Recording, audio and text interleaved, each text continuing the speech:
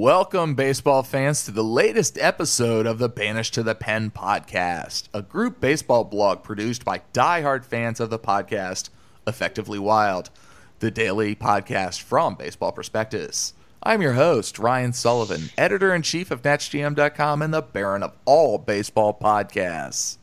This week's show, I am proud to welcome back Banished to the Pen author and Viva Alberto's writer as well. I've got Alex Crisafulli on the line. Alex, welcome back to the show. Thanks, Ryan. Great to be on. Yeah, it's been a little while. I see you online, but I haven't actually had you on the pod here in a little while. So first and foremost, how are you? And maybe remind everybody kind of who you are, where they can find your work, Twitter handle, and the good stuff. Sure, I'm doing great. I'm in San Diego right now, so it's very early here, but I'm happy to wake up at 6:30 on a Saturday and talk to you, because that's what I think of you, Ryan. I don't think anybody thinks that well of me, so I appreciate that very much. Even my wife.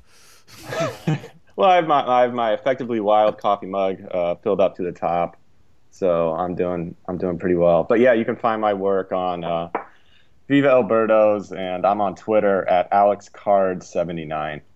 Yeah, definitely a must follow and a must read over at Viva Alberto's. I definitely make sure I venture over there when you produce something. Thank you. So maybe we're jumping ahead a little bit, but I think this is the perfect time because you just mentioned it. You said you just recently moved out to the West Coast. Yeah. We were talking a little bit off air just about what you've experienced, the difference of being a sports fan on the West Coast versus the East Coast. And I've always kind of wondered, is it better being a fan on the West Coast and you get baseball starting at 4 o'clock and you've got, your NFL football starting at 10 a.m.? I mean, on Sunday, what's the experience been like? Or what is it like for you? Yeah, it's definitely different, and I would err on the side of saying it's better, especially the football that you just mentioned. I mean, it's 7:09 here a.m., and football is about to start in an hour and a half. Yeah, that's pretty awesome. I mean, which is just, it's fantastic. And I never have to go to sleep during a game. I mean, the late baseball games here, like as late as a game can basically go, I can still stay up for it. For instance, that Giants-Cubs game that went 13 innings the other night, that ended at 11:40 here, and that was at 2:40 on the East Coast. And I'm a Cardinals fan. If the Cardinals had been in that game, I would have had a hard time staying up for it, let alone two teams that are not of my rooting interest. So from that standpoint, it's definitely better. I think it's, you hear all the time, especially on the East Coast, which is where I normally live, that, how is this good for kids? There's no way kids are going to be up till 1 a.m. watching the World Series. And I guess that's not a problem over here on the West Coast.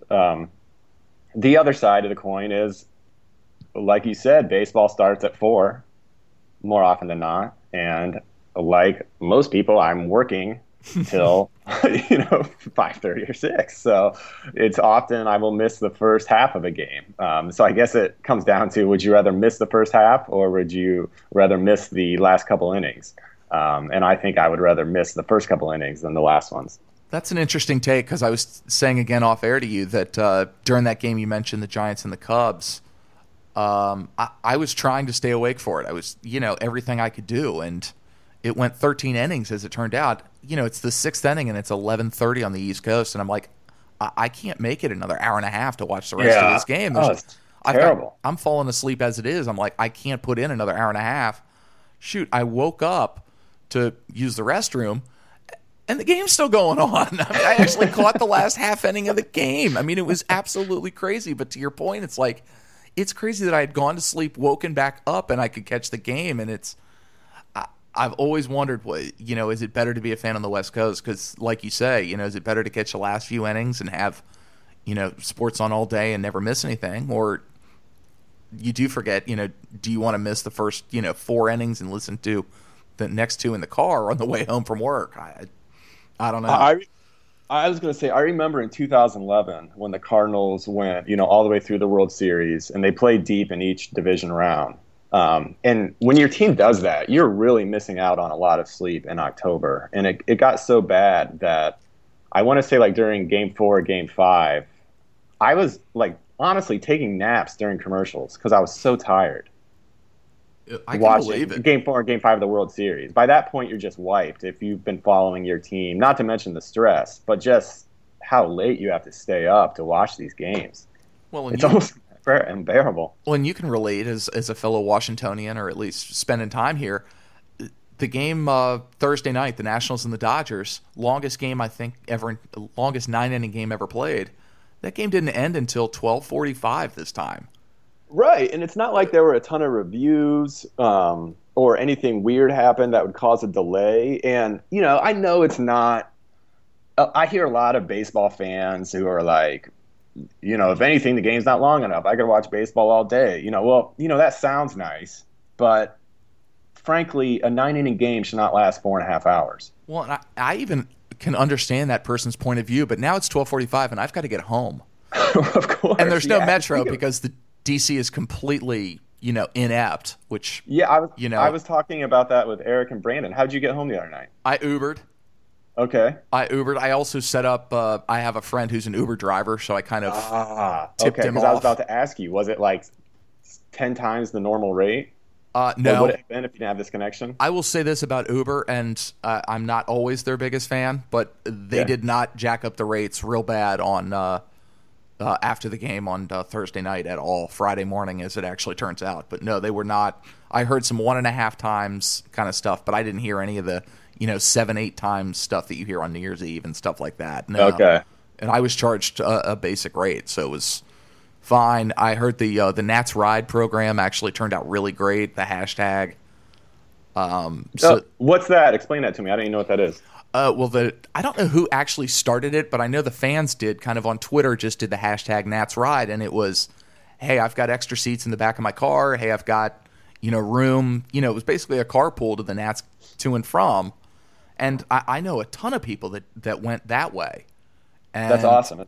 And so was it's kind of really like cool. the kiss and ride thing they have going in DC. Absolutely. Or, it was a really great idea. I mean, it's exactly what governments are trying to encourage us to do, to carpool and everything else. But I know a lot of people made new friends, and definitely check out. I know somebody's writing on the Nats, one of the Nats sites about the experiences. But I know a lot of people really found it favorable, and it made it a lot easier. But besides the Metro being completely ridiculously terrible, there were tons of cabs out there. There were tons of Ubers and Lyfts. Okay. And so maybe it wasn't as bad as I thought in my head. I mean, it was a disaster, but everybody knew it was going to be a disaster. So, right. They planned for the disaster. Right. A lot of people went to a bar afterwards and just kind of, nothing happened in D.C. on Friday morning. So at that point, a lot of people went to the bullpen and had a few drinks, or they went to the Buffalo Wild Wings, or, several of the establishments that are close, and waited an hour and then went home as well. So. Right. But I didn't hear. Only thing I heard was a lot of hangovers and tired people on Friday morning. But I didn't hear really any complaints except for just how bad Metro was. Okay. But I would like to take one shot at Darren Ravel if I could, because he sent a tweet out trying to insinuate that everybody was leaving the game when Metro shut down at 11:30. I can tell you that no one left that game. It didn't look like on television that anyone had left. That place was jammed. I know I was moving around, and I know a lot of people like myself were too nervous to sit in their seat. So I kept just walking the park and finding, all right, we got a strikeout. I got to stand here. Oh, no, they got a hit. Now I got to move. It was a lot of that. But what a lot of people also forget about playoff baseball, especially a game that lasts 4.5 hours, is that often when it goes to a commercial break, or if you're at the game when an inning ends, people make a mad rush to the bathroom. Correct. And so then the lines are huge, and then so when the cameras come back, not everyone's back to their seats yet. Yeah, it's 3 minutes between innings, by the way, which is ridiculous because they have the little clock going. It's absolutely absurd. Yeah. But yeah, the bathroom lines were absolutely out of control. You're exactly right, and it was right at the end of half innings. But and the other thing people don't talk about unless you've been to Nats Park is, in a lot of places, it's better to wander that park than to actually sit in your seat. That is true, because the concourse, you can see the game from everywhere. Yes, and you can get some pretty good angles. Now, it was pretty crowded the other night, so you can't as easily just peer over people's shoulders, behind them. But it was it's a better park for walking and viewing than if you're in the upper 400 level. You might as well just walk the park. That reminds me, have you ever been to Philadelphia's ballpark? Yes, Citizens That's Bank. a great ballpark. It really is. It's one of my favorites, and I don't think people talk about it enough because everybody doesn't like Philadelphia fans. But No, well, it doesn't. It's not like in a little quaint neighborhood, and there's nothing about the exterior that would stick out. Like I don't think I'd do a very good job like picking it out of a lineup from the outside. But on the inside, everywhere is a great place to be inside that stadium. You can see the game from while you're standing in line to get a beer. And I would even argue your point about the exterior. I like the fact that they have all three of their big stadiums in one place, and they have that huge Comcast, I think it's center or whatever it is in the middle, where it's a bunch of bars and a bunch of places where you can get a sandwich or Sparrows or places like that. I think that's a really neat idea. It's not pretty on the outside, it's not Camden Yards or or Wrigley or anything like that, but it is pretty cool to just be able to go. If you don't want to make your own tailgate, you can just go show up and get a beer and meet people there. Sure. So, but to your point, Citizens Bank I think it's one of the more underrated parks in the league. Frankly, I think it's fantastic. Definitely. Particularly in the upper, you can get a really nice seat in the upper levels, and the views are pretty good. I went to a Cardinals Phillies game there last year, and it was like the weekend after the Cardinals hacking scandal broke. So the Philly fans were just really in high gear in terms of, letting us have it in that regard. But I could not have had a better time, and I was so pleasantly surprised at how nice that stadium is. Yeah, that's very, very true. Let's talk a little bit about the game that I mentioned a little bit, the Nationals and the Dodgers Thursday night. We're recording this Saturday morning, as I guess we've already said. I was there, so maybe I'm a little close to it. Alex, what were your thoughts on the game? Cool game. I think that's easy to say. It was a fantastic baseball game, right? Yeah. I thought, I think when the Dodgers put up the 4 runs in the top of the 7th, it really seemed like, okay, this is it. And then, Nats come up in the bottom half and hit the 2-run shot to all of a sudden make it a game again. I really thought when they left the runners on first and third that, at least for me, I was like, they're really going to regret not tying this game up. And, that ended up being the final score. But it just from a drama standpoint, with everything that was going on with, Kershaw, when I first heard mention that Kershaw was going to the bullpen, I thought it was, I didn't even think that was a real thing. I didn't even think that was possible. And then he came in and he pitched well. But I thought what was really impressive was Jansen. He threw 52 pitches, which I don't think he ever does that. Yeah, and he was dead on fumes the last 2 or 3 batters and was still just, he was out there gutting it out to that degree. Yeah. What was, from your standpoint, how deflated? I can't imagine they were more deflated than after the Cosmic game, but was the crowd just... It was, how do I want to say this? It was a lot of kind of just stunned silence and a little bit. It was not like 2012. 2012 was just the ultimate gut punch. You really felt like you got sucker punched and knocked out. You were up 6-0 at one point, and then they come back and get you. That one's still the hardest one for me. This one this year was tough, but I thought that the better team won, or at least the healthier team won.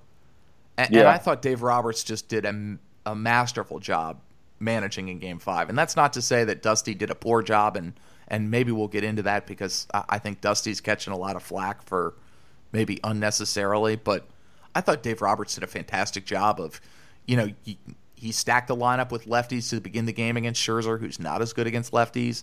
And then, once the bullpen came in, he had Kendrick, he had Puig, he had Ruiz, and he used Ruiz at a good time. That bench is fantastic. And I thought, like you said, going to Jansen at that point and saying, hey, this could be the point where we're losing the game. And, I thought he pulled Urias at the right time. I thought he pulled I thought he pulled Hill at the right time. So I really thought he just did a masterful job of trying to, win the game. And I think they've got a really good roster as well. Yeah, it was a cool game to watch. That Justin Turner, Harold Reynolds wouldn't stop talking about it, but I thought for good reason. That Justin Turner at bat, I think is that who I'm thinking of? Yes, that was a 13 he had like or a 14 12, pitch. 13 pitch at bat against And Scherzer, which took a didn't lot amount to out of much him. at the time, but sure seemed to have an effect as the game went on. It really did, because that jumped his pitch count up into the 60s in the fourth inning, and I remember thinking that was a really important at bat. I think he walked, as it turned out, or he got on base, but to your point, that really jumped up his pitch count, and the result is now we're sitting in the top of the seventh, and he's at 98 pitches, and he gives up that first pitch bomb to Jacques Peterson, and he's out of the game, whereas if he doesn't have that, he might have a whole other inning, in the tank. So, yeah.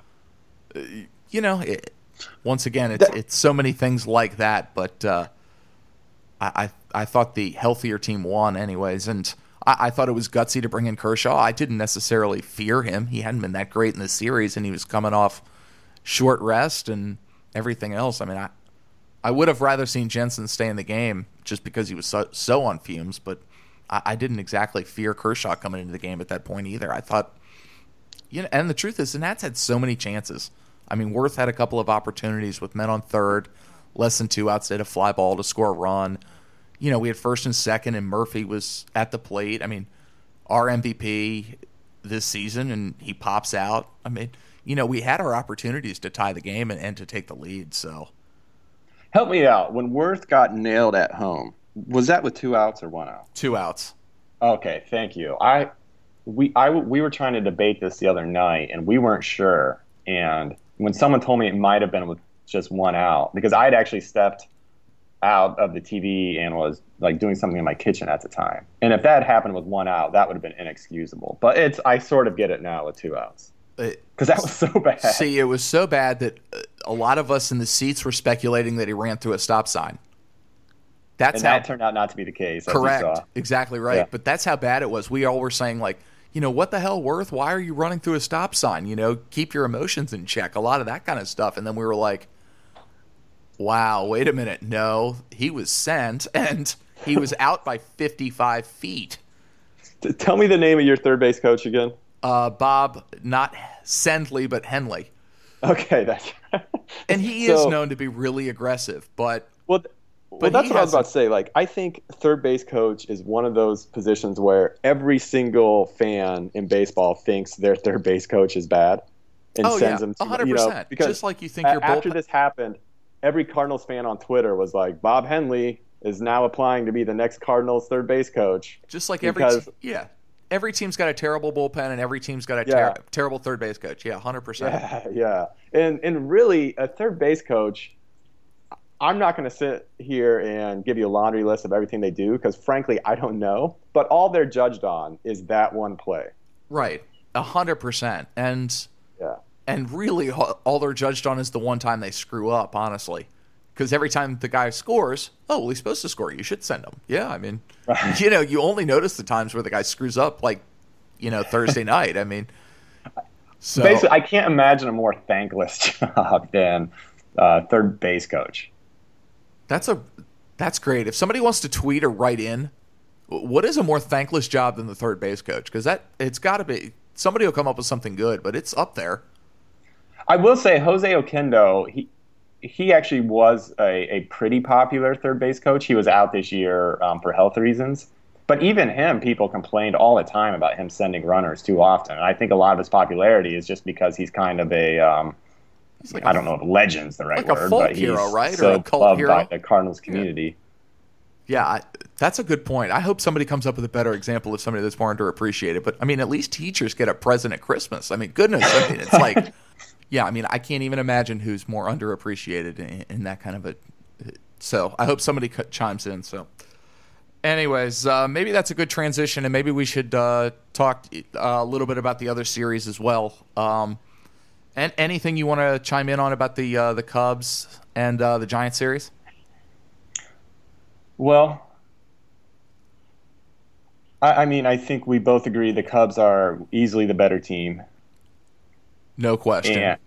But if the Giants win that game and it goes 5 with Cueto on the mound, that would have been a really interesting game. And all the pressure starts to get – I mean, the Cubs haven't had any pressure yet. They really haven't all season. They haven't had it in the playoffs yet. I mean, there's a lot of years of pressure on them, and I think that's who can beat the Cubs at this point themselves. I'm really curious to watch this next round. Nothing would surprise me because it's the playoffs. The Cubs could just steamroll through everyone like that lineup is capable of doing. But I don't know. It was a good series for those last two games, no doubt. As a Cardinals fan, there was a part of me that wanted to see the Cubs lose that series. Oh, of course. But sure. This is so much better, Cubs Dodgers, than a Giants Dodgers series would have been. And frankly, I don't know. Yeah, I'm curious to see how Cubs team wins 103 games. I can't think that you might know the answer to this, but when was the last time a team won 100 plus games and went on to win the World Series? So that's going to be a fun thing to watch. See if the Cubs can do that. Maybe one of those Yankee teams in the mid '90s. Maybe. Yeah, like that '98 Yankees team. Yeah, maybe. That would be my best guess. I mean, we're totally off the top of our head, but yeah, that would be my guess. Yeah. I mean, normally the best team or the team with the best regular season record does not win. Right. So. Oh yeah, I know that all too well. And yeah, good point. Salt in the wound. Sorry.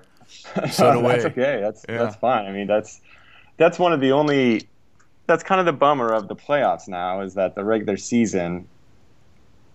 The way the regular season is set up, it really is set up to work out the way it did in the old days, where just two teams emerged to meet in the World Series, because the regular season should sort everything out that needs to be sorted out.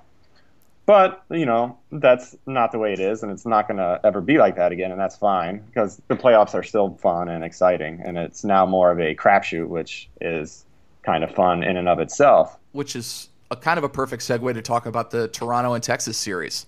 Texas is such a great team. They get the 1 seed, I guess. Toronto wins the play-in game, in rather somewhat dramatic fashion, then come in and just basically beat the tar out of the Texas in 3 games. I mean, it was the hotter team won, but I was really surprised that wasn't a better series. Someone told me that at the conclusion of that series, if you had added up the run differential and added it to the regular season, the Rangers would have ended up with a negative run differential. Well, they were. Do you know if that's true? I know that they were plus only 1 or 2 heading into the playoffs. I mean, okay, so it's definitely true. Yeah, and I know they had that crazy record in 1-run games. I frankly just wasn't able to watch a lot of that series because it was on kind of what we were talking about earlier. Because of West Coast, it was on a lot during the day, so I didn't even see much of it. I was bummed. I wanted to see Carlos Beltran, Beltre, those guys kind of get a better. I don't know. I'd like to see those guys get to the series or something. And to even build off your point, so many of the games were 4-5-6-0 before you could blink. Yeah. Why bother watching the game? Go find something else to do or turn on the other game that's on the other channel. I mean, it was real. I mean, I know Toronto made Texas made a couple of comebacks and so forth, but I mean, really, that series was, pretty not even close, really. So that just caught me by surprise. And the other one we should talk about, Cleveland and Boston. Once again, I was surprised. I thought Boston would, particularly with David Ortiz and everything that's going on with them, I thought they were a little bit better team. And man, the Cleveland just kind of stepped on their neck and whooped them. Yeah, I was happy to see that. Me too. I'm definitely, if I could hitch my wagon to someone right now, it's definitely Cleveland in terms of who I want to win. But I was surprised too. I say that, and I have no basis for saying that. I watch so little of the American League, not because I'm not interested, just because, when you spend all your time watching one team, you don't really have a ton of time to watch other games. At least I don't. And so, yeah, I mean, I just assumed maybe my bias going in that Boston was going to win, but I thought Cleveland looked great, and they obviously looked great last night against Toronto. Kluber pitched what? How many innings did he go last night? Do you know? Goodness, he went. I know Miller came in relatively early, but still, he had to have gone 6 or 7. Yeah, I love the way they use Andrew Miller. I do I'm so too. jealous. I want the Cardinals, and I wrote about this. I want the Cardinals to use their best reliever that way. Well, and maybe that's a good kind of off-script ideas. Do you think we're going to see more of this going forward? I don't. Certainly during the playoffs. I think the regular season, I don't think we're going to see closers coming in the sixth inning in May. But do you think we're going to continue seeing this? I think we could if the team who wins the World Series wins it by using their closer this way, or that's like at least a big factor in in the appearance as to why they won. Like if you think of the Royals last year, the Royals won the World Series. They had a lockdown bullpen in 7th, 8th, and 9th inning, and then you see in the offseason teams trying to replicate that, whether that makes sense or not, because there's so many ways to win a World Series. There's no like one style of play that's going to win the World Series every year. But this, to me, makes so much sense and is so advantageous to any team that I think you'd be silly not to replicate it. I know there's more issues involved in terms of like, well, closers want to close because you get those save numbers, and that's good for contract negotiations, or maybe it's not as easy as it sounds because you still have to get a guy warmed up on moment's notice, and then by the time you bring him in in the 7th inning, the damage could already be done, and then you face that thing of kind of what Matt Williams did, where always warming guys up and never bringing him in. So if you warm a guy up, you really need to bring him in regardless. But man, it seems so obvious that if I was a manager, I would use my best closer in this fashion. So I hope it does catch on, but it'll be really interesting to see. I think this is the new frontier, and I think Colorado was kind of on the precipice of this a couple of years ago. But I've been thinking about this a lot, and I think we're going to start seeing 4-man starting rotations, 8 to 9-man bullpens, and you have like 1 or 2 long relievers that are basically just veterans that you don't care about. And they soak up the complete crap innings. And sorry if you need to edit that, but they soak up the innings that you're down 8-2. It doesn't matter.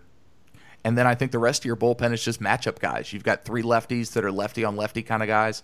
You've got a couple of righty on righty specialists and a closer. And that's how you attack these teams is, all right, we can't afford $25 million starters, but we can afford a $5 million loogie, and we can afford to get a righty who can get righties. And I think that's the way maybe mid-market teams, if not big market teams, are going to start combating this, is developing hard-throwing relievers who can go, 3-4 batters and are really good on one-sided hitters, and that's the way you match it up. You know what's funny about this is, of all people, Bob Costas, I remember this in like the late 90s or early 2000s when he used to do the World Series. It was when the Yankees were in it. During a pregame, he was actually pontificating on why managers don't use their relievers this way. I think it had to do with Mariano Rivera. And, I'm not insulting Bob. There's nothing wrong with Bob Costas, but no one's going to confuse him with like Joe Sheehan or, someone who kind of thinks about baseball on a very analytical level. Or Ben level. Lindbergh, the Godfather. Sure. Yeah. So this idea has been around. Speaking of Ben Lindbergh, he wrote a great piece on Andrew Miller and this very subject in The Ringer in early September, which everyone should read.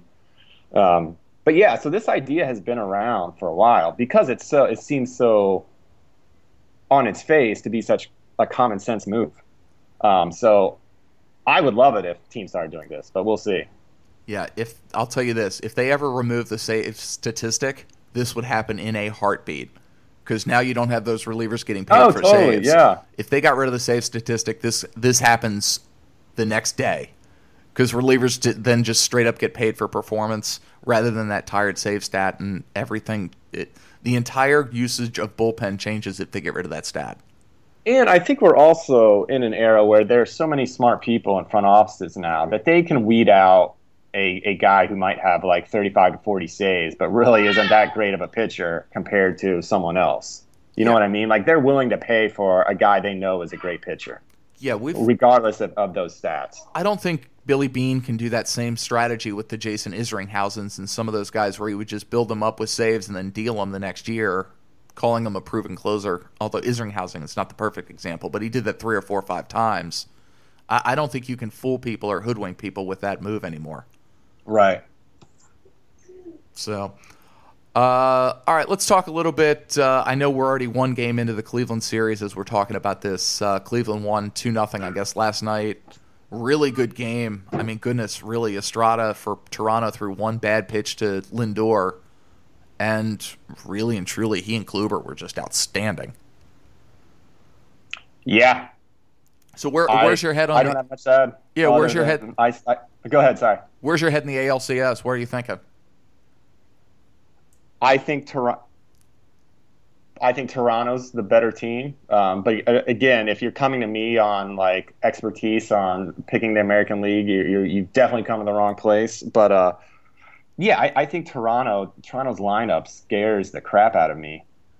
And that would be the team I would think would be the most interesting to face off against the Cubs if you say the Cubs advance. But, maybe I'm this whole time been underestimating Cleveland. I love the fact that Lindor has a chance to be on a national stage doing what he does. So that's exciting. I hope Cleveland wins, but I still think Toronto will win. And let me build off the word you just said. I've been, I don't think I've been giving Cleveland the credit all year that I should have been. I mean, Brantley was hurt, so I kind of discounted their offense so much because I think Brantley's one of the great players in the game no one talks about. They've lost Carrasco and the other starter that I'm blanking on. I keep discounting this team, and maybe it's because, of that, but they've got the big bullpen like we were just talking about with Shaw and with Miller and with Allen. They can shorten these games, and they've got Kluber and a couple of other pitchers. Tomlin and Bauer, I'm not the biggest fan of those guys, but if they can get 5 innings out of their guys, I think I've just been underestimating Cleveland all year. I mean, they did win 93 or 94 games. Speaking of it, did I read this correctly? Did Trevor Bauer hurt himself messing with a drone? Yes, he was fixing his drone, and he cut the side of his hand, his non-pitching hand. And and they're worried that, I guess, with all the ointments and the stuff that you've got to put on an open. I mean, I heard he got 10 stitches. I mean, it was a legitimate cut, like not a little flesh wound. And so I heard they can't put a glove on his hand until it's healed enough, and I think that's the problem. Here's my question: why do people have their own drones? Well, what do you do with it? I'll say this much. I'm not surprised that Trevor Bauer, if there's one pitcher or player in baseball that has a drone, he would probably be my number one seed. But I don't know. That's a good point. I mean, Trevor Bauer might be using it to study his pitching mechanics from 150 feet in the air. I mean, he's crazy, and I don't mean that in a bad way. Are these things just like tantamount to like a radio airplane that you can just fly around your backyard and have fun? I don't know. I would ask you. I mean, this is way over my pay range. I mean, if I had that kind of dough, I would not be spending it on a drone. I would be spending it on a big party or something. But a car. I'm not spending it on something to tool around on. But I don't know why he has a drone. That was, why didn't a reporter ask that question? Why do you have a drone in the first place? This is the new way to get injured if you don't want to tell the real way. Like, it always seemed like baseball player would like slip in the shower and then Yeah, that was code for I was hammered and fell into my door. Yeah, right. Exactly. So I wonder if, messing around with my drone is the new I was in the bad part of town doing something I shouldn't have been doing and got hurt. In homage to Rob Maines, flu-like symptoms is a nice way of saying hungover. Yeah. Right. So who are you taking in the series? You taking Cleveland, it sounds like? I want Cleveland to win. My dad grew up in Akron, and he's a big Indians fan. So for his sake, I really want Cleveland to win. But I still think Toronto, if I had to put a bet down, I'd probably bet on Toronto. Yeah, I would too. Although that 1-0 lead, unfortunately, we know it talking about this now, but yeah, that 1-0 lead kind of sways me. But I would have picked Toronto to begin the series in 6. Now I think I might sway to Toronto in 7. Okay. So let's talk. Let's look at the NL now quickly as well. We got Game 1 today or tonight. Dodgers Cubs. The Dodgers. We've talked about them a little bit earlier with the Nats, but come into this series Certainly not as rested. I don't know. I think Kershaw, I heard, is going to go in game 2. Certainly not fully rested. I guess they're going to go with Maeda in game 1.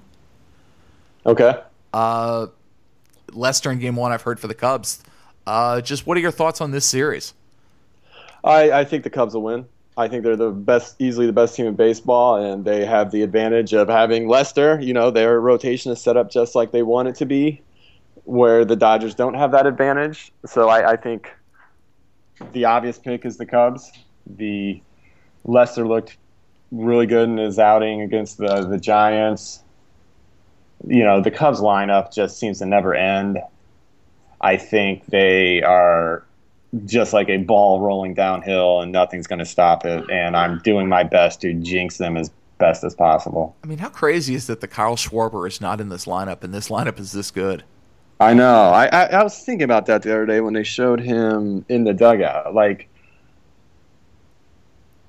and not only that, but how bad Jason Hayward was. Imagine if Jason Hayward had the season he had last year at the plate that he had, you know, for this year for the Cubs. Like he was their lone weakness, I felt like, on the offensive side of the ball. I'm sure a more knowledgeable Cubs fan could speak up and say and point to someone else as well, but certainly, and they were running him in that 2-hole for most of the season, absolutely. Yeah, certainly longer than they should have. And he was just terrible.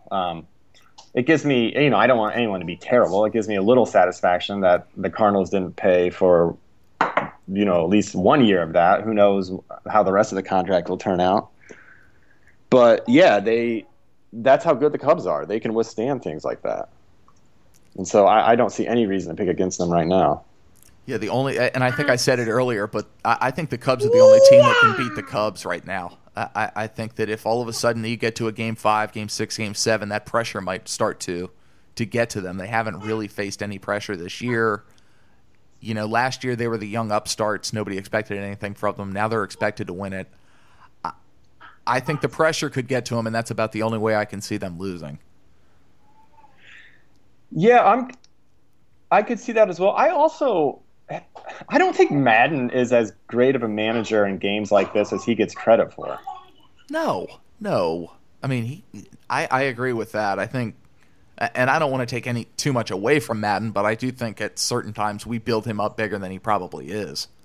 Well, it seems like if there's one pitcher to use in a certain way, like the Indians use Miller, I think Aroldis Chapman is that guy. Now, I think Chapman has made murmurs in the past that he likes the ball at the end of the game, and if that's what he insists on, then you can't really do anything about that. But yeah, I mean, to your point, I would rather have Francona in a playoff game as my manager than Joe Madden. Absolutely. So, I mean, he's done it, for goodness sake. So yeah. I'm going to put you on the spot. Prediction for the NLCS. Cubs in 5.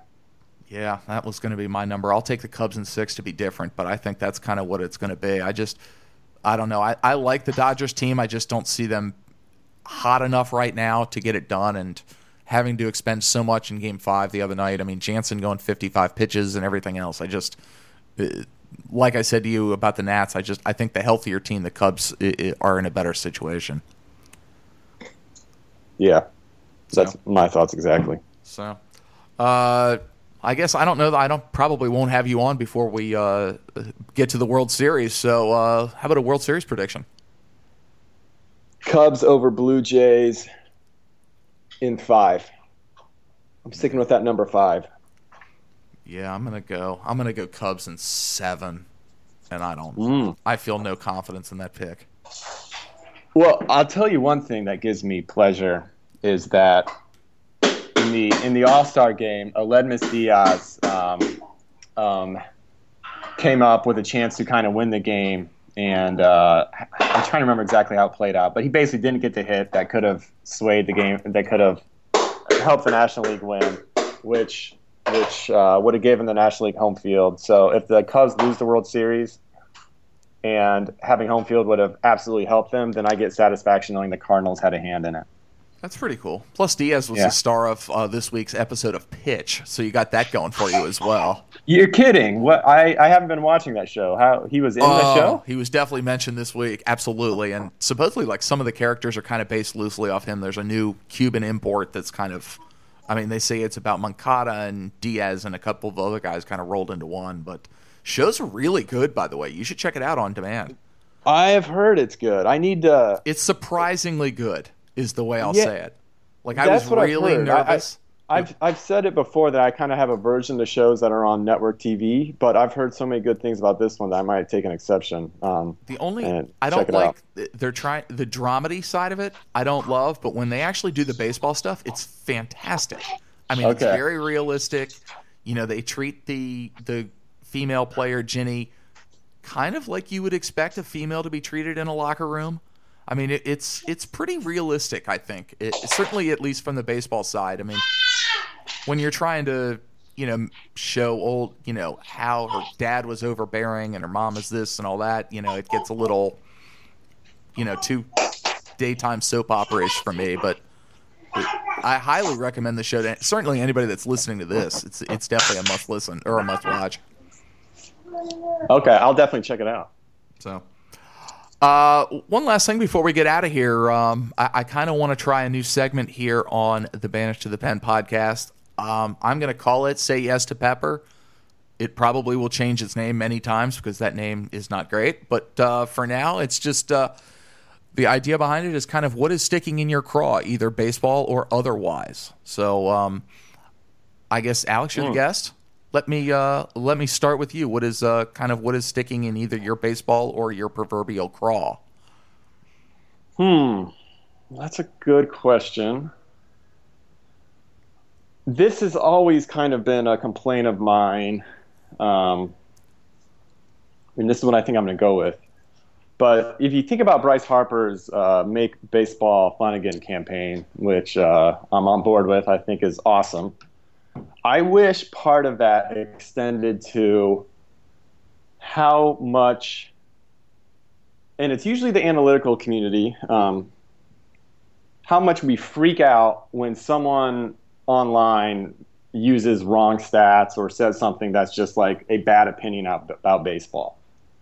And how everyone just like heaps scorn on that person. And I think Bob Ryan, the Boston Globe said something silly this week about WAR and everyone about the WAR statistic, and everyone kind of like started tweeting mean things at him.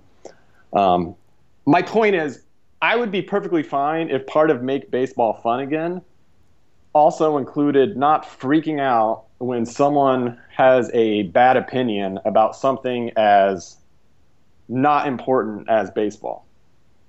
Like, this should be fun. If someone is using stats I don't like, or someone has opinions I don't like, then that's fine. It doesn't bother me or affect me at all. Maybe if this is a very influential writer, then that's a different story, I guess. But I don't know. I think the baseball community as a whole, meaning like mostly the Twitter community, could have just a little bit more patience with each other. Well, and even a half step to your point, and I'll include myself, we're sabermetricians or numbers, baseball guys, whatever. We take ourselves way too seriously oftentimes.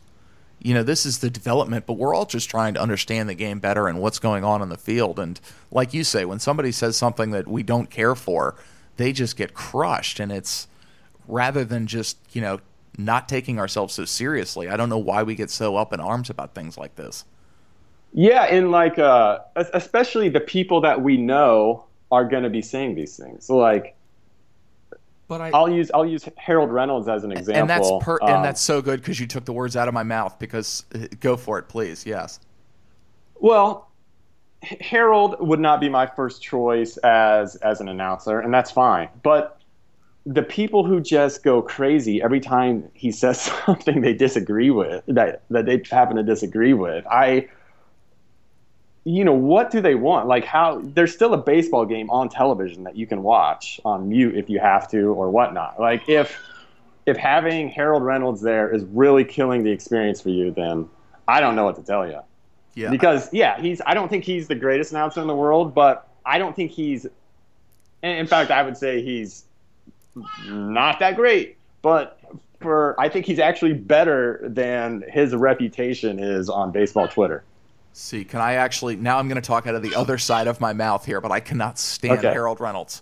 And no, I wish Okay, he was. go ahead. See, I get your point completely, and I'm now going to talk out of the other side of my mouth. But he is so bad, he is actually frustrating to me. Okay, So I'm completely here's my contradicting point, myself though. in 2 minutes. So yes, please. My point is,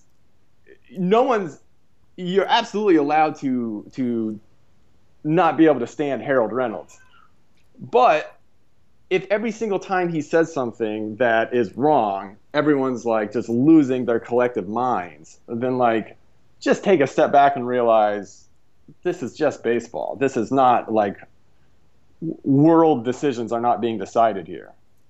I agree with you. Now out of the other side of my mouth, he drives me crazy. He says everything wrong. God, his draft coverage is just deplorable. Okay, Oh. so I definitely don't read his draft coverage, Oh, when nor he do I starts- have much exposure to him beyond like when he's doing a game. Oh, it's painful. If And it's he doesn't seem to prepare all that well. I will say that. oh, it's just He often unbelievable. doesn't- And he uses the ultimate in just absolute throwaway comments. If it's a white player who plays the middle infield, he's a grinder for sure. I mean, he's never seen the guy, but he's scrappy. It's just, if somebody's an outfielder and lanky, oh, he's toolsy and he's projectable. I mean, it's so bad. And he's never seen, Harold Reynolds is the one guy that gets in my craw. But I agree. Your point is very well taken. I do think that, particularly Twitter, I think Twitter is kind of this loud, vocal minority type of thing. But we do take ourselves entirely too seriously. So I will say this about Harold, and you were at the game, so you missed it. But during the balk, what people were saying should have been a balk, and I will freely admit it's come to the point where I'm not even sure I even know what a balk is anymore, or if I even ever did, based on how it gets called in games. See, Alex, Alex, I thought he did actually a pretty good job laying it out there. let me interrupt you if I can, because He was going nuts. I mean, this was my, say yes to Pepper was going to be Urias's balk pickoff move Thursday night and just in general. I'm one of those fans at a game where I'm very quiet. I just like to watch the game. I'm one of those fans. I had an usher tell me to sit down the other night. I was losing it so badly with Urias and the balk. He balked 3 times when Bryce Harper was on base. The first time he threw over, it was a complete balk. He had all of his body weight going to home, and then he threw it to the side. The next pitch, he fakes to first and then realizes he hasn't stepped off, then steps off first and isn't called for a balk. Go back and watch. He actually has a mental, brain fart, and then steps off. And then the next try, he then picks him off after he goes completely home and then dives to first. I was screaming out of my seat. It was the most egregious balk move I've ever seen. And then somebody on Twitter is like, oh yeah, he leads the league in pickoffs. I'm like, oh, I wonder why. I've never seen a move that's more egregious than this. I mean, it's the worst balk move I've ever seen. We need to clean this ruling up. I agree with you. There's really no precise ruling. I mean, because it's somewhere in there, it's an attempt to deceive the runner. Well, of course you're trying to deceive the runner. You're trying to pick him off. I mean, that can't work as a definition. So it seems like it doesn't get called as the spirit of the rule intended it to be called anymore.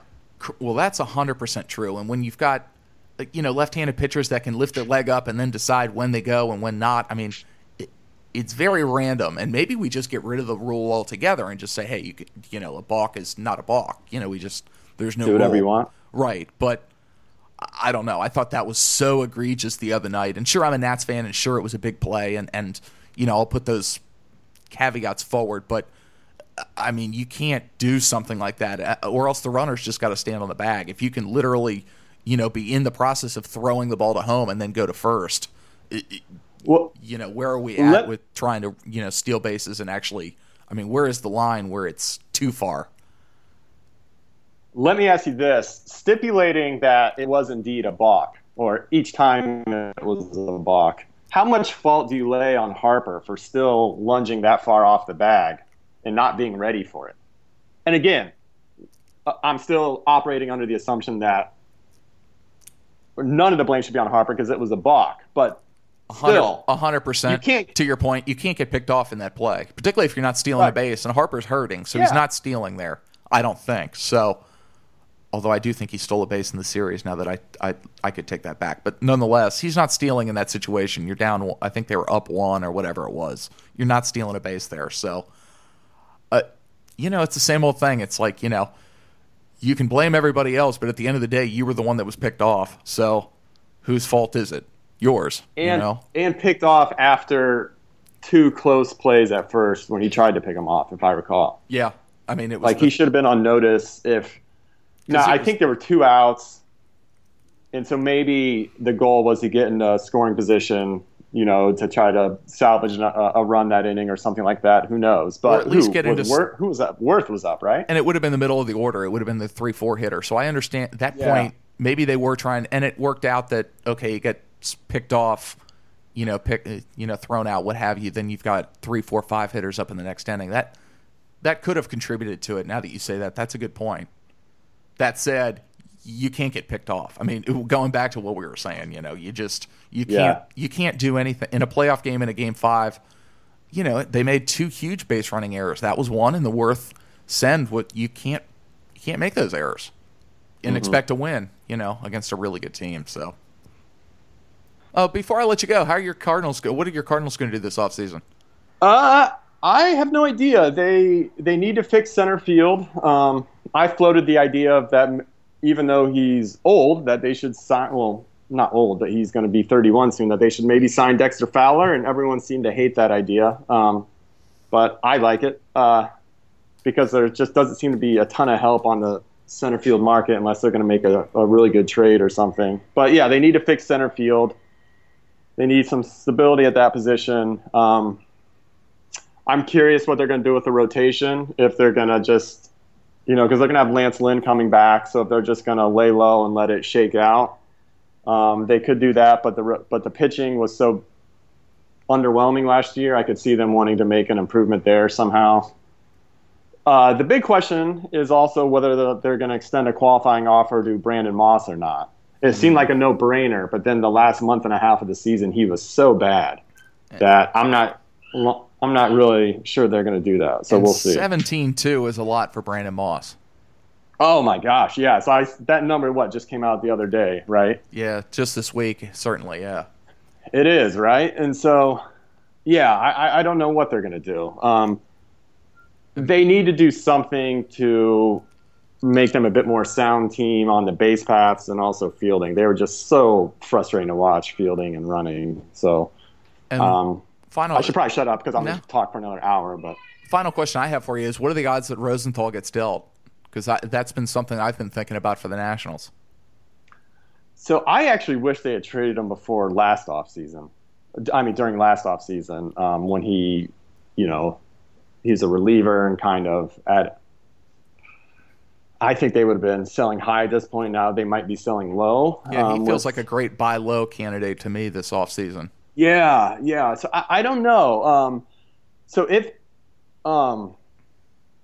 say they use Seung-Hwan Oh the same way Indians use Andrew Miller, which is my dream. If Rosenthal is back up there throwing bullets, that would really help. That would really be fun to watch. Them to be able to use that tandem to kind of shut down the late innings.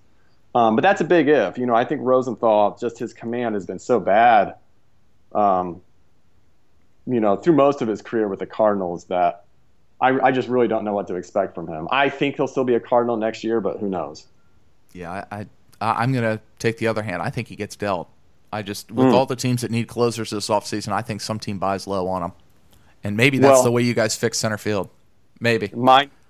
My grasp of the trade, I've always said I would be the worst GM, and my grasp of the trade market and free agent market is always seems to be so bad that if anyone's listening, definitely take Ryan's side over mine on this one. Well, and I was going to say, on the flip side, I don't know the Cardinals nearly to the degree that you do, so I was going to say, listen to Alex, not me. So, but like I say, I can see a scenario where teams don't want to pay up for to bring in Chapman or Jansen, and maybe they look at Melanson. They look at Rosenthal and say, hey, maybe if you believe in it, his salary is going to be about half what the other guys are going to make. Maybe he's the same, can bounce That's back. a good point. That's a really good point. And I think that's what a smart team would do, because I think you're crazy to pay, some of the prices we see for relievers these days. But unless you're going to use them like we've seen them in the playoffs, it certainly seems crazy. But yeah, we could go down that rabbit hole again. But well, Alex, I think we've pretty much covered it all, man. I think this might be a good time to wrap up and say our goodbyes. So how about say goodbye to the internet, my friend? Yeah, thanks for having me on. It was fun. Yeah, and thank you for coming on early on the West Coast. I know, I'm having my coffee now, so you've got to be, loading up the coffee and maybe some Red Bull out in the West Coast. No, it's fine. I'm an early riser anyway. Like I said, I was chugging out of my Effectively Wild mug, which you can buy at the Banished to the Pen team store. There's me plugging the site. Cheap plug. Yeah. But yeah, no, thanks for having me. If anyone's listening, and you can read me at Viva Alberto's, which is a blog about the St. Louis Cardinals. And I'm on Twitter at AlexCard79. Although I always wonder how many people actually hear someone say I'm on Twitter at blankety blank and then immediately go follow them. I would say 0.001%. But if you want to follow me, that's where you can find me.